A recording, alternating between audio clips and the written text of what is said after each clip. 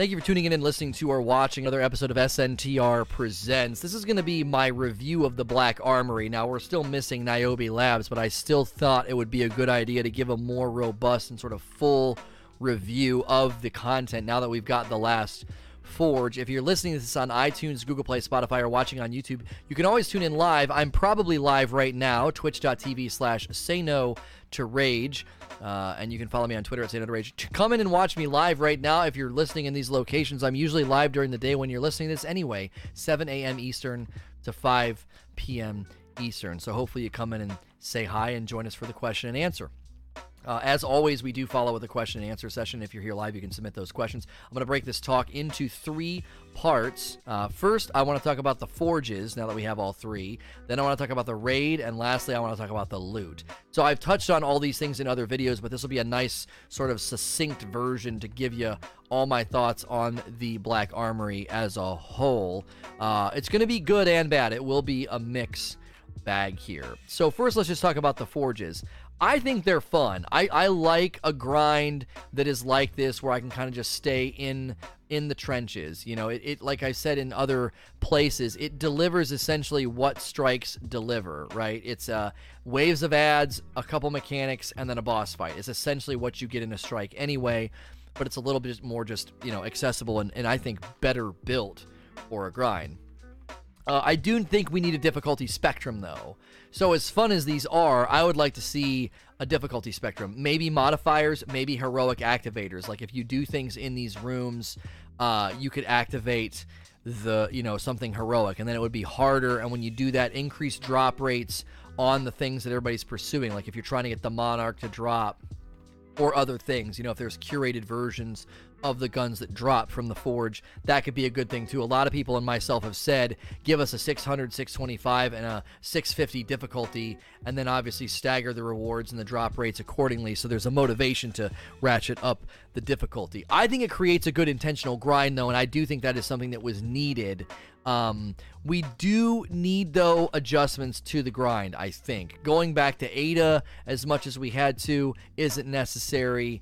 And then I've made other comments, which I'm going to touch on this in a little bit when I talk about the loot, but I've made comments about the actual items themselves being motivators. I'll touch on that later. I think the rhythm works, right? I think the rhythm works. You go, you do the thing, you fill the thing, you come to the Forge, and then you grind. But I do think the rhythm of how often you can go for certain weapons may frustrate people with time. So again, they could make adjustments to make it more intentional. Like each week you get 1 item from each forge. So if you want the auto rifle and it's the week for the machine gun instead, you only have to wait a week for it to come back around. The Nightfall rhythm has frustrated people because of the lack of certain Nightfalls making it into rotation, as well as not seeing certain ones rotate out. There are some Nightfalls that for whatever reason get repeated a lot. Now obviously when it was Warden of Nothing that got repeated, I was actually happy, but that's kind of not how it should work. So maybe some rhythm could be adjusted there again so people could have quicker access for the grind. That could get changed in the future. We don't know. Maybe this rhythm is only set because each time this rhythm comes out, they're introducing a new forge. So we could see that adjust as we get into the 4th week instead of just the 3rd week, with being the 3rd forge getting released. So that's my thoughts on the forges. Would love to see difficulty settings just because the bosses aren't that hard. What we're doing is not that hard. This is easily the best forge. This 3rd one is the best. The boss fight is kind of a joke, though. Now, let's talk about the raid. Another big piece of this content, another big piece of the Black Armory is the raid. If you watch my other content or seen me run it, you know I love this raid. If you're familiar with my content, you know that I love the Wrath of the Machine raid, and this is right in that lane of fun, action, and speed and combat, and I think it's a very, very well done raid. I would have liked to see one more boss fight. I think it would have been cool just to add a big tanky boss at the end of the opener in the city. You summon him, and you get drops, and then you summon him. He comes out, and you have to do the same thing. Somebody's managing the map, somebody's going around and getting the balls, and then you'd have to throw them at him to take his shield down. I feel like that would have been a really, really easy add. Just a boss with a shield that comes down from the balls. I mean, the ball mechanic's already in place. You just put a big tank dude, a big tanky dude, somebody takes a lot of damage, and then you get another drop. That would have increased the drops, that would have increased the encounter count. Again, I don't know what kind of time crunch they are. but the encounters, I think it's about the same length as Wrath, is what I argued for in my other video. I think that the opener for Wrath is very simplistic, so I don't count it as its own encounter. I basically attach that to Vossic. And when you attach that to Vossic and then make comparisons about the complexity of Axis Phase 1 and Axis Phase 2, I think Wrath and this get tied, because the ending encounters are just so good in this. I think that the last boss in Scourge of the Past is the best boss fight in all of Destiny. Like, I think it is the best boss fight they have ever designed. The complexity, the layers of pain, the movement. The boss is not a prop. He moves around, he attacks, like what the team gets to do, what the team has to do. It is so well crafted. No boss in Destiny like this until now, and I really appreciate how it plays out. Now, as far as the loot, right, we got to talk about loot from both the forges and the raids. So that's our final little subject here. I think the loot is probably the most underwhelming portion of the Black Armory, which is going to be problematic if this becomes something in the future where you add new stuff, you add new loot pursuits, but the loot pursuits themselves seem not as alluring, especially considering this is for hobbyists, this is for endgame players. Endgame players tend to have all of the dope stuff, and if they have all of the dope stuff, it's very likely you're not going to woo their attention unless the gear has unique stuff. We've already had a debate, and I'm probably going to make a video about how I would love to see the exotic system completely overhauled. I believe the Breakneck is basically an exotic, and I'm okay with that. Trench Barrel on Shotgun, on the threat level, and Onslaught on the Breakneck are essentially exotic perks, and to a certain degree, they're on the level of the poison arrows on the Monarch, right? The Monarch is, the exotic bow you can get. It doesn't feel exotic to me. It doesn't. The poison arrows are cool. They're not game-changing. You just feel weak if you take off your exotic. The only reason I'm really running a machine gun is just for the ammo capacity in the Forge. I don't feel all that strong whenever I put on the Monarch. So loot is where I believe this content struggles the most, which that needs to be a hot focus. If Bungie's going to trickle out content, that's fine. If you're going to drip feed encounters and things for us to chase, I am totally fine with that, and I think the community would be too if the weapons were more pinnacle. Why not have a version of every weapon, the sniper, the auto rifle, the hand cannon, the machine gun? Every weapon you can get from the Forge should have a pinnacle version with the perk on it, the likes of Onslaught, the likes of Threat Level, Trench Barrel. That is what needs to be done with every weapon archetype. And then what you could do is every time you add future weapons, that's just your goal.